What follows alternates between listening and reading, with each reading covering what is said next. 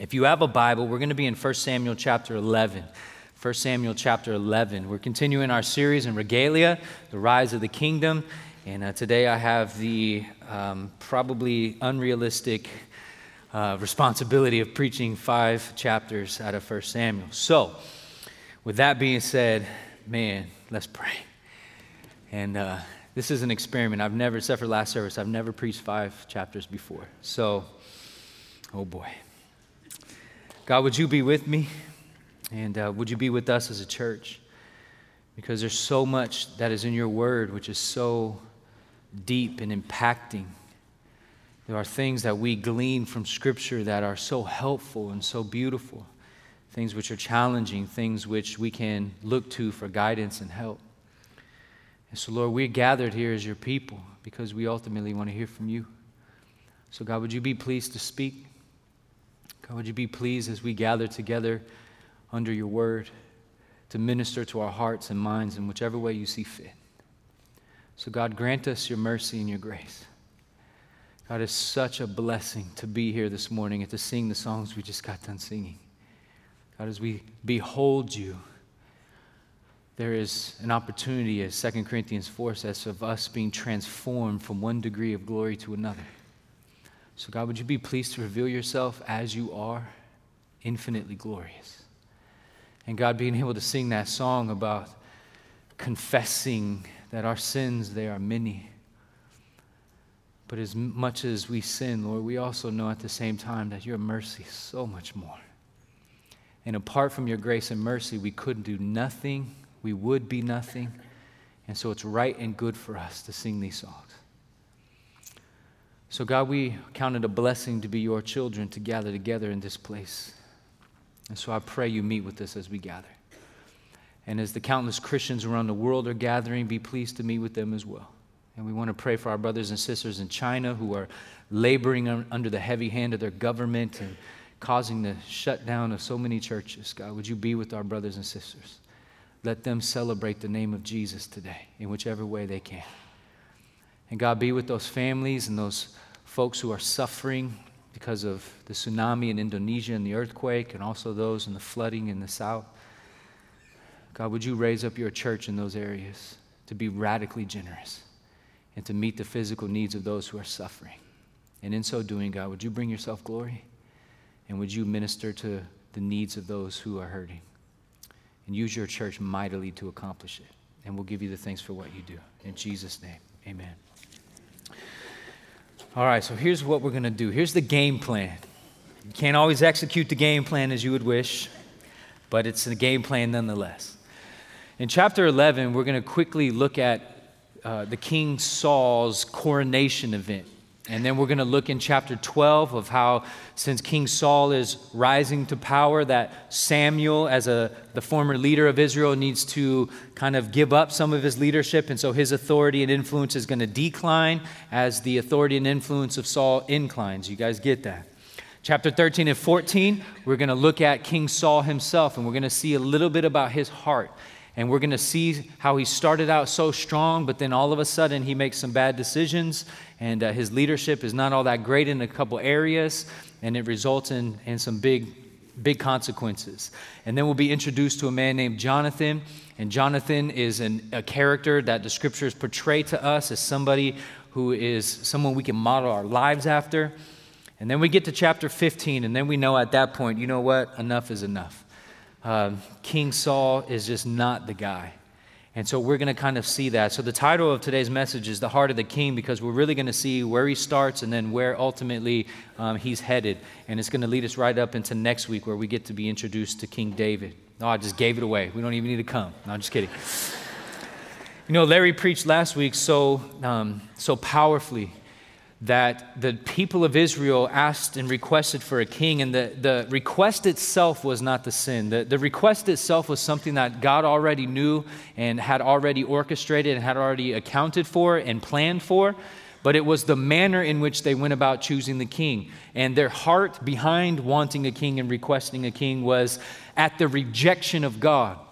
Rather than say, we want a king who would serve underneath the authority and rule of God, they said, we want a person, a human being who will reign in place of God as our king. And that is what is wrong.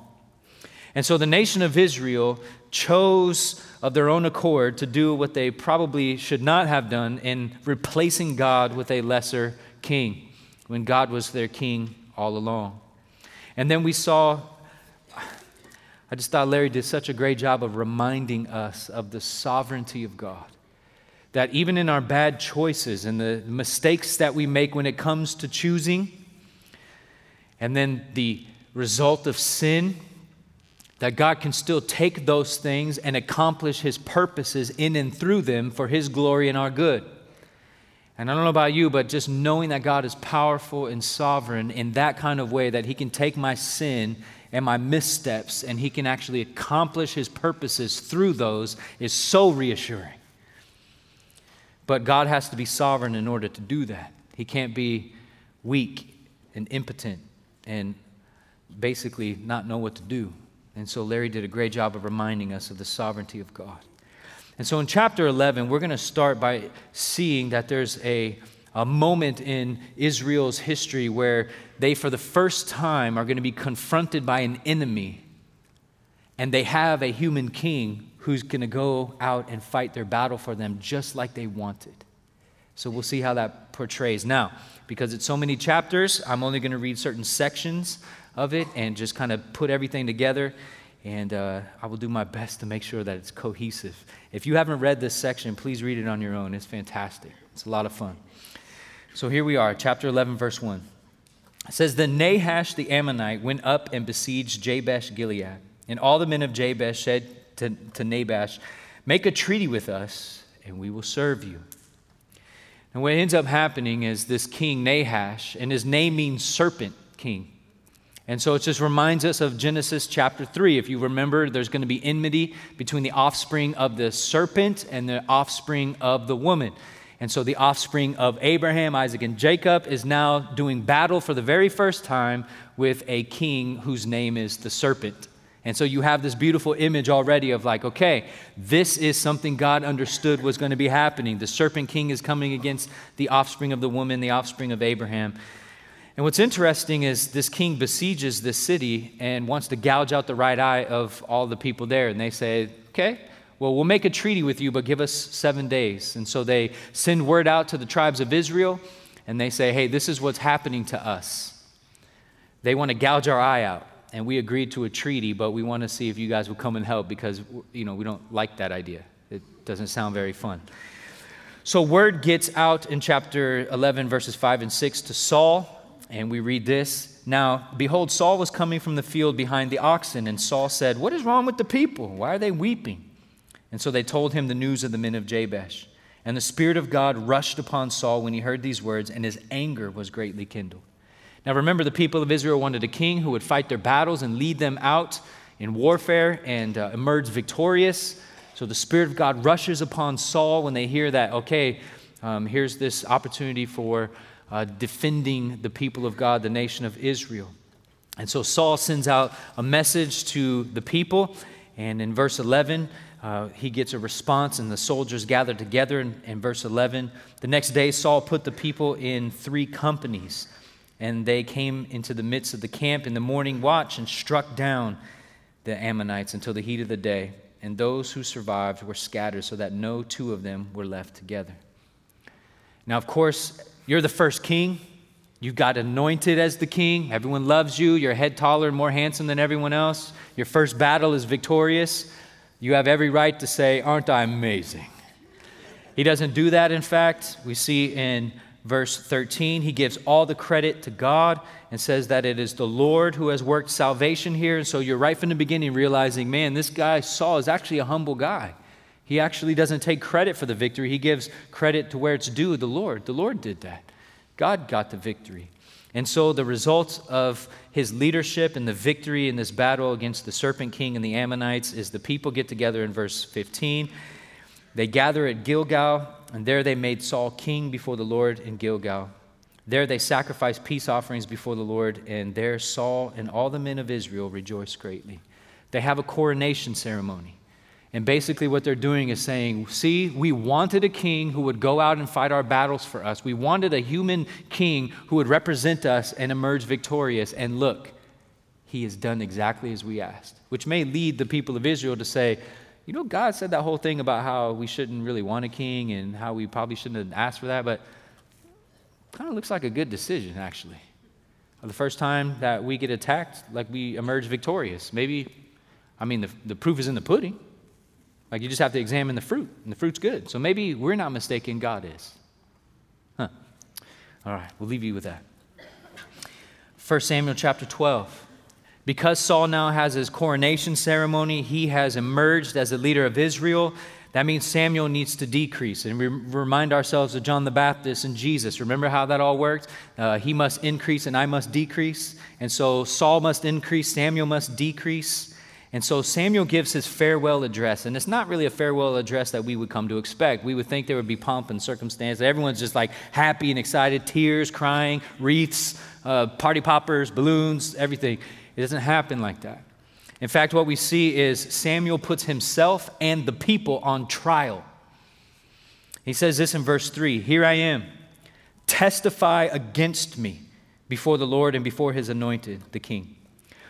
Whose ox have I taken? Or whose donkey have I taken? Or whom have I defrauded? Whom have I oppressed?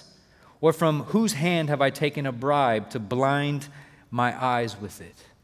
Testify against me. I will restore it to you." And the people simply reply, "You didn't do any of that stuff."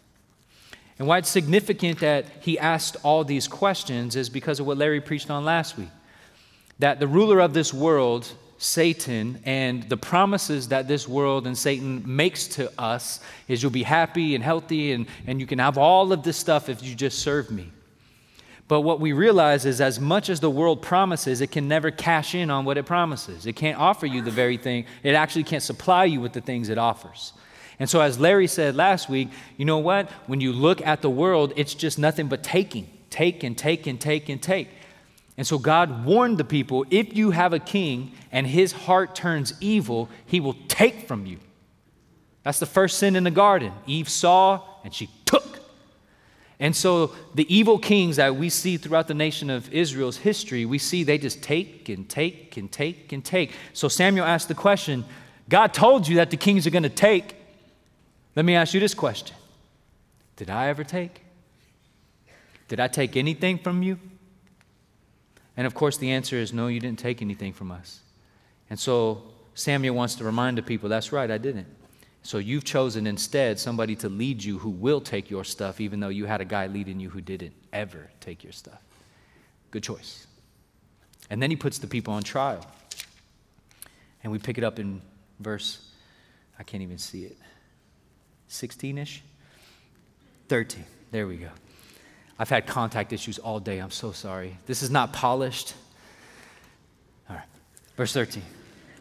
"And now behold, the king whom you have chosen, for whom you have asked, behold, the Lord has set a king over you. If you will fear the Lord and serve him and obey his voice and not rebel against the commandment of the Lord, and if both you and the king who reigns over you will follow the Lord your God, it will be well. But if you will not obey the voice of the Lord, but rebel against the commandment of the Lord, then the Lord's hand, or the hand of the Lord will be against you and your king." So now he's putting the people on trial. I didn't take anything from you. You still wanted a king. Okay, God gave you a king. Now there's a condition. If you want life to go well with you, from here on out, you need to follow me. You need to obey me. You need to walk with me. And if you choose to rebel against the Lord, you choose to rebel against his word, you choose to deviate from what God has revealed to you to do, both you as the people and your king are going to be wiped away. You see, there's no like third option. Like, can we sort of get punished? No. You are fully obedient or you are fully going to receive the justice of God. That's it. Only two options. So he lays that before the people, this great condition. If then. And then what he does after that is he wants to make sure that the people understand the gravity and the severity of what he's just said. And so this is harvest season, and so Samuel calls upon God. He says, God, would you send down rain and thunder and lightning in the time in which that normally doesn't happen? And when it occurs, the people seeing that, they see the lightning and thunder and the rain come down, they're going, oh, I think we made a big mistake. And so they begin to tremble and they are in fear. And they were like, oh no, I don't know what to do now. Let me pick it up in verse 19. All the people said to Samuel, pray for your servants to the Lord, your God, so that we may not die. For we have added to all our sin this evil, to ask ourselves a king. You see, what's interesting is the people become very aware of the fact that they have sinned against the Lord. They've rebelled against him. And do you see what they recognize about their sin? Because we have sinned and because we have asked what we should not have asked, because we have replaced God with a lesser thing, because we've gotten rid of God as our king and put this human being as our king, would you pray for us, Samuel, so that we won't die? Because the necessary and right consequences for rebelling against God is death. And that's exactly what we learn in the New Testament. For the wages of sin is death. We see it right here. So the people say, okay, we recognize our sin. We recognize that the consequence for sin is death. So we don't really want to die. So can you help us? And you notice that the people ask Samuel to pray for them. Samuel, the one who was innocent from asking for a king.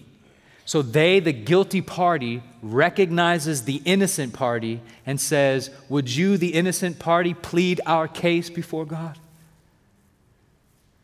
And that reminds us exactly of Jesus, who is, as the New Testament calls Jesus, he is our advocate.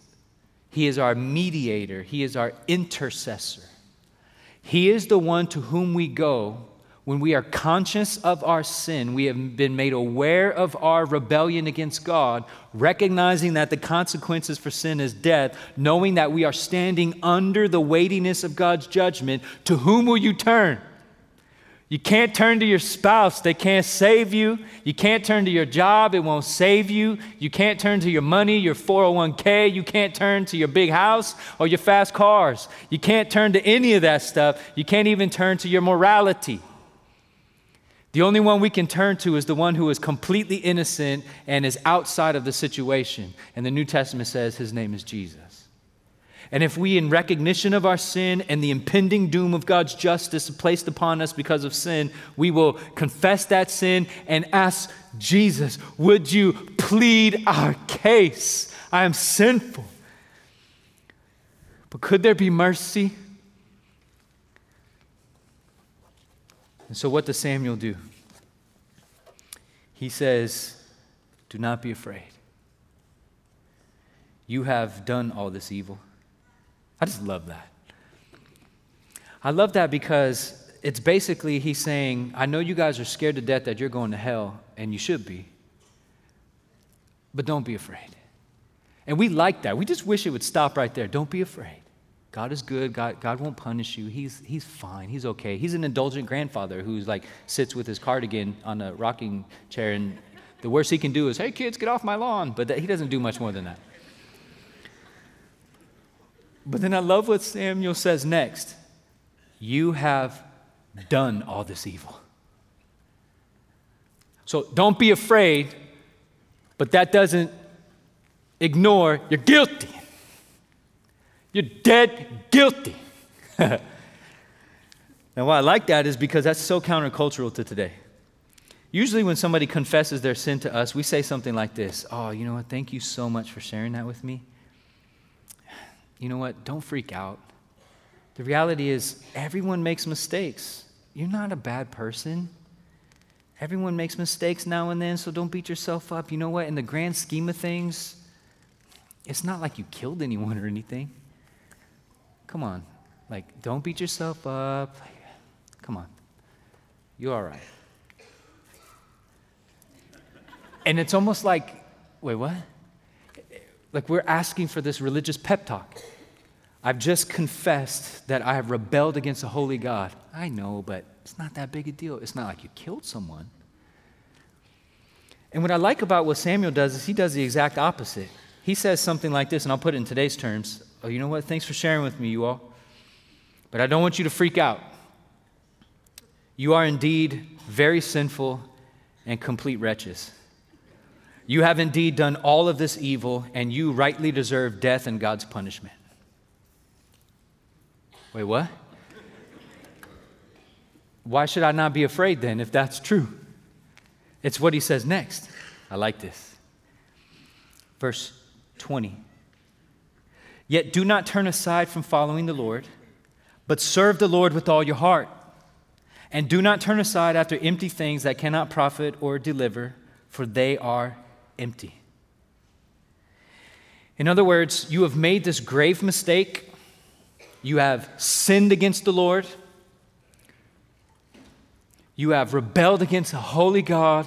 You are wretched and sinful and despicable, and you deserve death. But don't be afraid. Here's what you need to do. From here on out, in light of your sin, you need to wholeheartedly obey God. I don't know about you, but that's kind of one of those things that is comforting to me in one way and then terrifying in another. Because all of us have sinned, and I know if you think you haven't sinned, you have. Knock it off. Like, let's be honest. But when we do sin, what's really interesting is we try to run to justification. No, I did that because. Or something like that. And what Samuel does is say, you don't have any room for justification. You did sin. You did it. But even though you did sin, and even though you rebelled against God, if, condition, you will wholeheartedly obey God and not turn to idols, you'll be okay. And it makes me reassured, like, oh man, okay. So not all hope is lost. Okay. Like that one sin doesn't define me. Okay. So that's like good side of it. But then it's terrifying because the next thought comes in my head, maybe yours. Okay, if I wholeheartedly obey God. Yeah, I can't remember a time when I actually did that. So if that's what is required for me not to face the judgment of God, wholehearted obedience, yeah, I'm probably going to still end up facing God's judgment anyway. What am I going to do? I've never once been wholeheartedly obedient. Even when I was, and I became proud of how obedient I was, and I fell right back into sin. And you see what's happening here? It's kind of good news, but not really. The one thing that irritates me more than anything about what's going on in modern Christian culture is that we don't take verses like this seriously. You are sinful, wretched. In our Christian subculture, we don't like to say that. Instead, we kind of minimize sin and we attribute the idea of mistake. Have you ever heard a celebrity apologize publicly for domestic violence or something like that? Sorry for my mistake. Your mistake? You beat your wife. Mistakes are when you put the red sock into the whites and when you're doing laundry. Mistakes are when in your neighborhood laundry day is Thursday and you drag your garbage cans out on Friday. That's a mistake. Sin is rebellion against God. And when we in our Christian lingo equate mistakes with sin, we minimize sin and we also belittle the glory of God. How do we do that? Well, we have to realize this. The horror of sin is that it is an offense to the glory and majesty and worth of God. Sin, as I said a couple weeks ago, is when you look at the glory of God and you yawn. And so when we consider sin not that big a deal, it means we see God's glory not that big a deal. So the horror of sin is relative to the glory of God. And if God is not all that glorious, then sin is not all that horrible. And if God is infinitely glorious, then sin must be infinitely horrible. And we should never, ever, as Christians, equate infinite horrors with mere mistakes. as though the Holocaust is about the same as missing trash day in your neighborhood. Do you see what I'm talking about here? That's why I love the Bible. It just snaps us back into reality and asks ourselves the question, who the heck do you think you're kidding? You are a sinner. Whoa, I feel the weightiness of that. So what is the response? You better live in wholehearted obedience or else. Man, that's not good news. It's not good news. It is absolutely not good news. I'll give it to you, the good news, in a minute. But let's go this in verse 21. He says, don't turn away to empty things. Don't turn to idols. Those things are empty. Don't turn to sex. Don't turn to entertainment. Don't turn to your money. Don't turn to prestige. Don't turn to power. Don't turn to people's approval of you. Don't turn to self-worth and all this kind of stuff. Those things are empty. They can't satisfy you.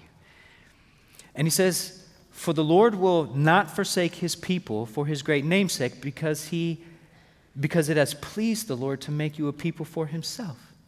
In other words, what Samuel does is he says you need to be obedient, but you need to anchor your obedience into the bedrock foundation of God's glory. See what he says? For the Lord will not forsake his people. 4, be obedient. Why? Because God won't forsake his people. Okay? Because of his great namesake. When God bought you, he put his name on you, and he's not going to reject you because in so doing, he rejects himself. He's not going to do that. Okay? And it says, because it has pleased the Lord to make you a people for himself. It is pleasurable to God that he have a people for his own possession who bear his name. Okay. Now, this is a theme throughout Scripture. That God wants a people for his own possession, to make them a kingdom and to make them priests, and he purchases them. Look at this, Exodus 19. Now therefore, this is God speaking, verse 5. If you will indeed obey my voice and keep my command, my covenant, you shall be my treasured possession among all peoples, for all the earth is mine, and you shall be to me a kingdom of priests and a holy nation. You see key words there. You shall be to me a treasured possession. You shall be to me a kingdom of priests and a holy nation. Keep that in your mind. Deuteronomy 7, verses 6 through 11. I won't read all of them, but we'll see this. For you are a people holy to the Lord. The Lord your God has chosen you to be a people for his treasured possession out of all the peoples who are on the face of the earth. It wasn't because you were more in number than any other people that the Lord set his love on you and chose you. For you were the fewest of all peoples. But it is because the Lord loves you and is keeping the oath that he swore to your fathers that the Lord has brought you out with a mighty hand and redeemed you from the house of slavery, from the hand of Pharaoh, king of Egypt. When you take these things together, and then you fast forward to the New Testament, what you see is amazing. That those same accolades and attributes are now applied to the church. 1 Peter chapter 2, verse 9, the Apostle Peter says, but you, Christians, are a chosen race.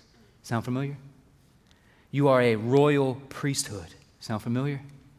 You are a holy nation. Sound familiar? You are a people for his own possession. Sound familiar? So that you may proclaim the excellencies of him who called you out of darkness into his marvelous light. Now, all of this is to point us towards a greater kingdom. It's all pointing us towards God as the true king, reigning over a true kingdom, and we are the kingdom. And so we see it in Revelation chapter 1, where there's this depiction of the kingdom which has been purchased somehow. Let's look at it in verse 5. To him who loves us and has freed us from our sins by his blood, and has made us a kingdom, priests to his God and Father, to him be glory and dominion forever and ever. Amen. When I see that and you piece it together, the only way for you to escape the wrath of God is wholehearted obedience. I can't do that. Well, you better. That's not good news. But the good news comes in when we start to realize God knows that we cannot love him, serve him, and obey him with our whole heart. And so he sends somebody in our place to do what we could not do ourselves. I'll just leave it there. I'm going to come back to it. And why does God do this? He does this for his own glory.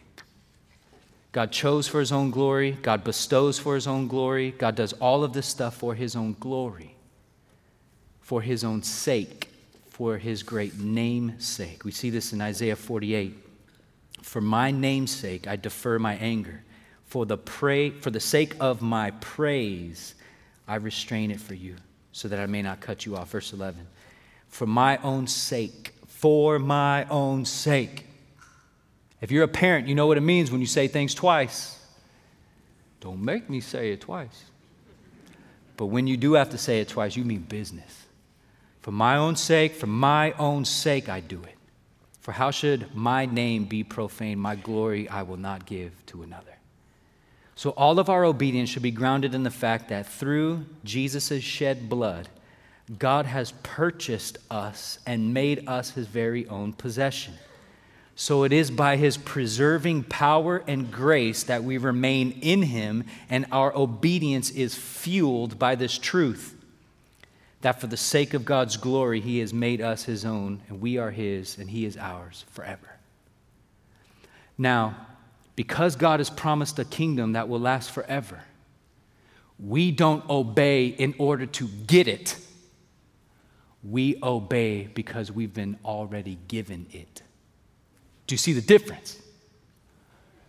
And so wholehearted obedience is not, I'm going to earn God's favor and receive the kingdom by my behavior. Wholehearted obedience is a continued recognition of I am a sinful wretch, and apart from the grace of God, I'm nothing. So God, pour your mercy and grace upon me. And Jesus, by his blood and resurrection, has purchased me, and I'm yours, and you are mine forever, sealed, sanctified, secured by the blood of Christ. I'm not going anywhere, and therefore I will obey you the best I know how and the best I can, knowing that I'm going to fail along the way, but your grace is sufficient for me.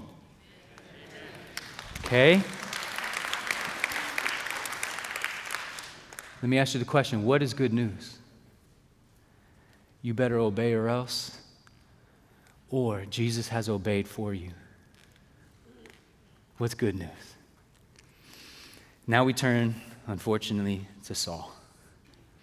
At first we saw in chapter 11, he leads the people into victory, has a coronation ceremony. Man, this guy, he's the real deal. And then we get to chapter 13. And the wheels come off. Chapter 14, it gets worse. Chapter 15 is the worst. Saul and Jonathan, who we don't know who Jonathan is yet, but they attack the Philistines at a place called Geba, and they're victorious. The result of that victory is that the Philistines now hate the Israelites, and they consider them a stench to their nostrils, like Brussels sprouts for me. And then all of a sudden, Samuel tells Saul, look, you're going to go to battle against the Philistines, but you need to wait 7 days until I get there. Don't act, just wait. Be patient. I'll be there in 7 days. And so Israelites are facing the Philistines. They are 30,000 strong. The Israelites are a couple thousand. They're going, like I'm not good at math, but I don't think this is going to go well for us. They're outnumbered, and they don't have the same weapons. They have farming tools, and these folks have chariots and swords and spears. So they're seeing that they're outnumbered and outgunned, and Saul is told, you need to just wait there for 7 days until Samuel comes. And as he's waiting for 7 days, soldiers are leaving. They go, this ain't worth it, man. I'm not getting my head chopped off for this. This is not even, like, I have a, what are those? I have something. I have a hoe.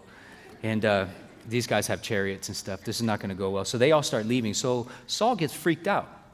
He starts seeing his army leaving, and he's thinking, dude, if I don't do something, we're going to get annihilated. So he decides to offer the sacrifice and not wait for Samuel. You know how that's going to work out. As soon as he's done, he looks up, and here comes Samuel over the horizon, and he sees the smoke going up, and Samuel knows instantly, this fool. And look at this. Samuel says in verse 13 of chapter 13, he says in verse 11, what have you done? Verse 12, Saul replies, now the Philistines will come down against me at Gilgal, and I have not sought the favor of the Lord, so I forced myself. That's a key phrase. I forced myself and offered the burnt offering. In other words, I disobeyed God, but I forced myself to do it. I really didn't want to, but I sinned because I had to. And so, Samuel replies, you have done foolishly. You have not kept the command of the Lord your God, with which he commanded you. For then the Lord would have established your kingdom over Israel forever. But now your kingdom shall not continue. The Lord has sought out a man after his own heart, and the Lord has commanded him to be prince over his people, because you have not kept what the Lord commanded you. See, Saul disobeyed God, but he forced himself to do it. He had no choice. That doesn't matter. Sin is sin. And so now the kingdom is going to be ripped from Saul. Because remember the warning in chapter 12. If you and your king obey, it's going to go great. If you and your king disobey, it's not going to go great. It didn't go great, or they disobeyed, so now it's not going to go great. And so the question is, well, who is this mysterious man after God's own heart? Who might that be? And as studious readers, we would be reading this and we're thinking to ourselves, I wonder who that's going to be. And then we turn to chapter 14, verse 1. One day, Jonathan, the son of Saul. See, Saul the king is not going to be king anymore, and somebody else will be. And in normal kind of how things work, when the king goes, his son takes over. So now we have Jonathan, the son of Saul. It might be him. Maybe he's the guy after God's own heart. So he says to the young man who carried his armor, come, let us go over to the Philistine garrison on the other side. But he did not tell his father. Now we jump down to verse 6 and 7, and we see a little bit about who Jonathan is. Could he be the man after God's own heart? Jonathan said to the armor bearer who carried his armor, come, let us go over to the garrison of these uncircumcised, the Philistines. It may be, look at this phrase, what a beautiful sentence. It may be that the Lord will work for us, for nothing can hinder the Lord from saving by many or by few. You want to talk about faith.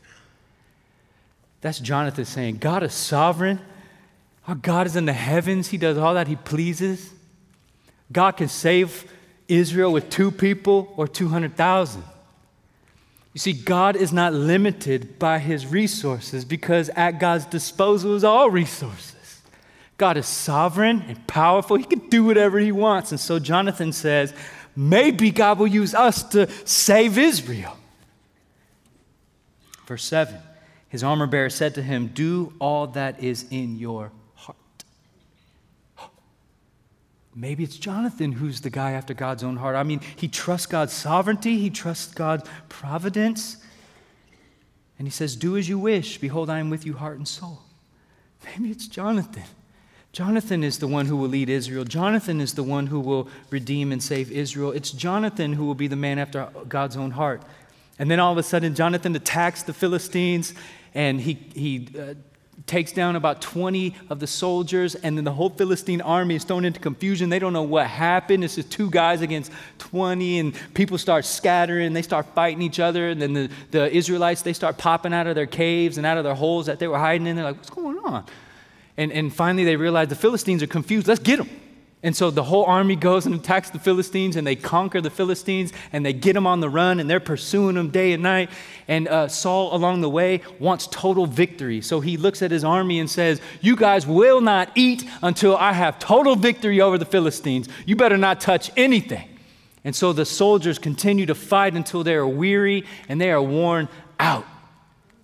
But remember, Jonathan wasn't with his dad and didn't hear what his dad said about not eating.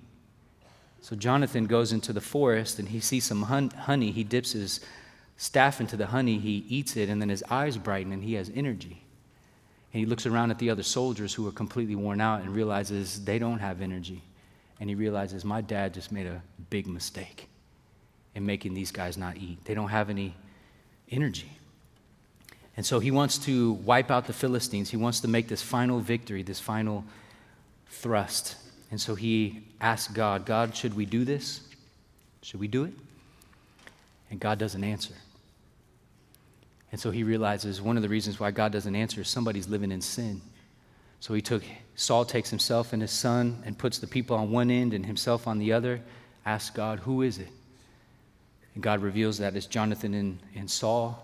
And then they cast lots, like roll dice, and they say, who is it, me or him? And Jonathan was taken.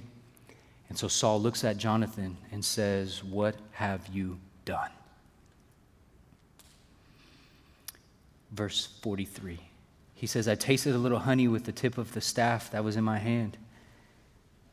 Here I am. I will die. And you're thinking, no. I thought he was the man after God's own heart. He's going to die? Saul said, God, do so to me and more also. You shall surely die, Jonathan. Then the people said to Saul, shall Jonathan die? He who has worked this great salvation in Israel? Far from it. As the Lord lives, there shall not one hair of his head fall to the ground, for he has worked with God this day. And so the people ransomed Jonathan so that he did not die. Do you see that? The innocent party ransoms the guilty party. You know where I'm going with this, don't you? It reminds us so much of Jesus and the precious truth that we read in Titus chapter 2, verse 14, that Jesus gave himself for us to redeem or ransom us from all lawlessness and to purify for himself. And look at this other little theme that we've been talking about, to be a people for his own possession who are zealous for good works. We don't know how the people ransomed Jonathan, but we do know how Jesus has ransomed us. God sent forth his one and only Son, born of the Virgin Mary. And from that statement, we always run to the cross, who died on the cross. And I would say, awesome. Except for from the time he was born to the time he died, he did stuff. And what he did was he lived in what the theologians call active obedience, which means every moment of every day, Jesus did everything that was ever required and commanded by God. So he's completely innocent. And yet he ransomed us by giving himself, the innocent for the guilty, and took upon himself the penalty for sins by hanging naked, full of shame on a cross. And thereby his bloodshed makes purification for sins, dead and buried, but then popped up. He's still alive, conquering death, conquering sin, conquering evil. And when he does that, he now offers by faith, as the instrument, faith, that if you believe that his active obedience and his passive obedience in dying on the cross and rising from the dead, that is for you, and you believe that you will be ransomed from death and you will be ransomed from the punishment and justice of God, like Jonathan was ransomed by the people. The innocent will purchase the guilty. And we see Jesus in this, do we not? Because all of us are guilty, all of us have sinned, and yet God offers this, yes, but I sent my son Jesus to live in your place and to die in your place, and he's risen to give you a place. So brothers and sisters, we see Jesus there. Oh, that's good. What's my time? Chapter 15 in 5 minutes. If we thought that was bad, he made a bad sacrifice. He made a stupid vow. Now we see the heart of Saul is just, man, this guy's just messing up. Now we see something else. He's commanded directly by God to accomplish a mission. We see this in chapter 15, verses 1 through 3. This reveals even more the heart of the king. Samuel said to Saul, "The Lord sent me to anoint you king over his people Israel. Now therefore listen to the words of the Lord. Thus says the Lord of hosts, I have noted what Amalek did to Israel in opposing them on the way when they came up out of Egypt. Now go and strike Amalek and devote to destruction all that they have. Do not spare them, but kill both man and woman, child and infant, ox and sheep, camel and donkey." You read a text like that, and that's hard to read. In fact, I know of people who have completely abandoned faith in God because of this text. Because they ask themselves the question, how can a good God command genocide? And I would say, in response to that, God doesn't command genocide, but this is evidence of God's justice. How does that fit together? I'm glad you asked. Exodus chapter 17, verse 8, we see that Amalek and the Amalekites are the aggressors in their confrontation and warfare with Israel. In verse 8, it says, "Then Amalek came and fought with Israel at Rephidim." And then from verses 9 to 12 is the famous story of when Joshua and the Amalekites fight each other, and then Moses' hands are raised, and when they're raised high, they're winning, but when they drop low, they start losing. And so they have two guys, Aaron and Hur, who are holding up his arms and like, "Ah," and Moses, "Ah," and then they start winning. Well, all of that happens. Very famous story. If you haven't read it, read it. It's famous. Verse 13, "And Joshua overwhelmed Amalek and his people with the sword. Then the Lord said to Moses, 'Write this as a memorial in a book and recite it in the ears of Joshua, that I will utterly blot out the memory of Amalek from under heaven.'" Verse 16, "The Lord will have war with Amalek from generation to generation." Now, why? It's a big deal. There's lots of wars. We see it in Deuteronomy 25. In verse 16, God says, "For all who do such things, all who act dishonestly, are an abomination to the Lord your God." In other words, anyone who mistreats the poor, that's what chapter 25 of Deuteronomy is all about, mistreats the poor, mistreats the marginalized, and treats unfairly those who are weak, they are an abomination to the Lord. You mistreat the vulnerable, you are an abomination to the Lord. That's a theme throughout Scripture. Verse 17, and here's where God says, for example, here's an example of mistreating the poor and the weak and the vulnerable. "Remember what Amalek did to you on the way as you came out of Egypt, how he attacked you on the way when you were faint and weary, and cut off your tail." That's a metaphor. "Those who were lagging behind you, and he did not fear God. Therefore, when the Lord gives you rest from all your enemies, you shall blot out the memory of Amalek from under heaven. You shall not forget." Now we have to stop and think about who was in the back as the 1,000,000 or so people came out of Egypt. It was the women, the children, the sick, the infirmed, the handicapped, the lame, the blind, the deaf. And how did Amalek attack the Israelites? By getting those people first. He came and he slaughtered the poor and the weak, the vulnerable, the disabled, the children. And God says, that behavior is despicable to me. That's an abomination. And that man and his people are going to get justice. And so God commands that Israel wipe out the Amalekites as the just action for how they treated Israel and did not fear the Lord. So this is not genocide. God did not command it because they are Amalekites. God commanded this because they were wretched sinners. And we don't have enough time to go through it. But what ends up happening is Saul sees Samuel come, and he says in verse 13, "I have performed the commandment of the Lord.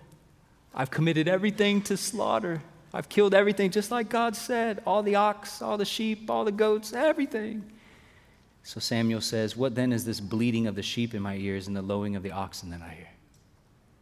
You said you were fully obedient? Then what are all these animals doing here? And it goes on, Saul begins to blame the people. No, they brought them. I did what I was supposed to do, but they did it. And we have to realize partial obedience is full disobedience. Have to realize that. Partial obedience is full disobedience. That's why when you don't obey God with the whole heart like you ought to, that's why there is wrath and consequences for sin. So Saul seeks to justify himself, and then ultimately in verse 22 and 23, we are told that God is not pleased with sacrifice as much as he is pleased with perfect obedience. And you and I are the kind of people that we like to justify our disobedience by exalting our other obedience. We're the kind of people that say, I know that I should forgive my wife, but at least I'm reading my Bible a lot. I know that I should disciple my children in the way of the Lord, but they like me better when I let them watch TV without restrictions. I know that I need to go to church. I know I need to gather with God's people, not being disobedient that way. But I do pray, and I have a devotional. Do you see that? And so we elevate our obedience and ignore our disobedience, but we must realize partial obedience is full disobedience. So brothers and sisters, we don't want to be like Saul. We need a true king. We need a king who will be fully obedient. We need a king who will lead us well and wisely. We need a king who will please God on our behalf. We need a king who will fight our battles. We need a king who will be everything we need and more. And brothers and sisters, we have a king, and his name is Jesus. Fully obedient in every way. He fights our battles. He will not forsake us. He will not leave us. He has bestowed his love upon us. He has redeemed us, reconciled us, ransomed us by his own blood, risen to the right hand of the Father, offering us life should we have faith that all that he did is sufficient. I'm done.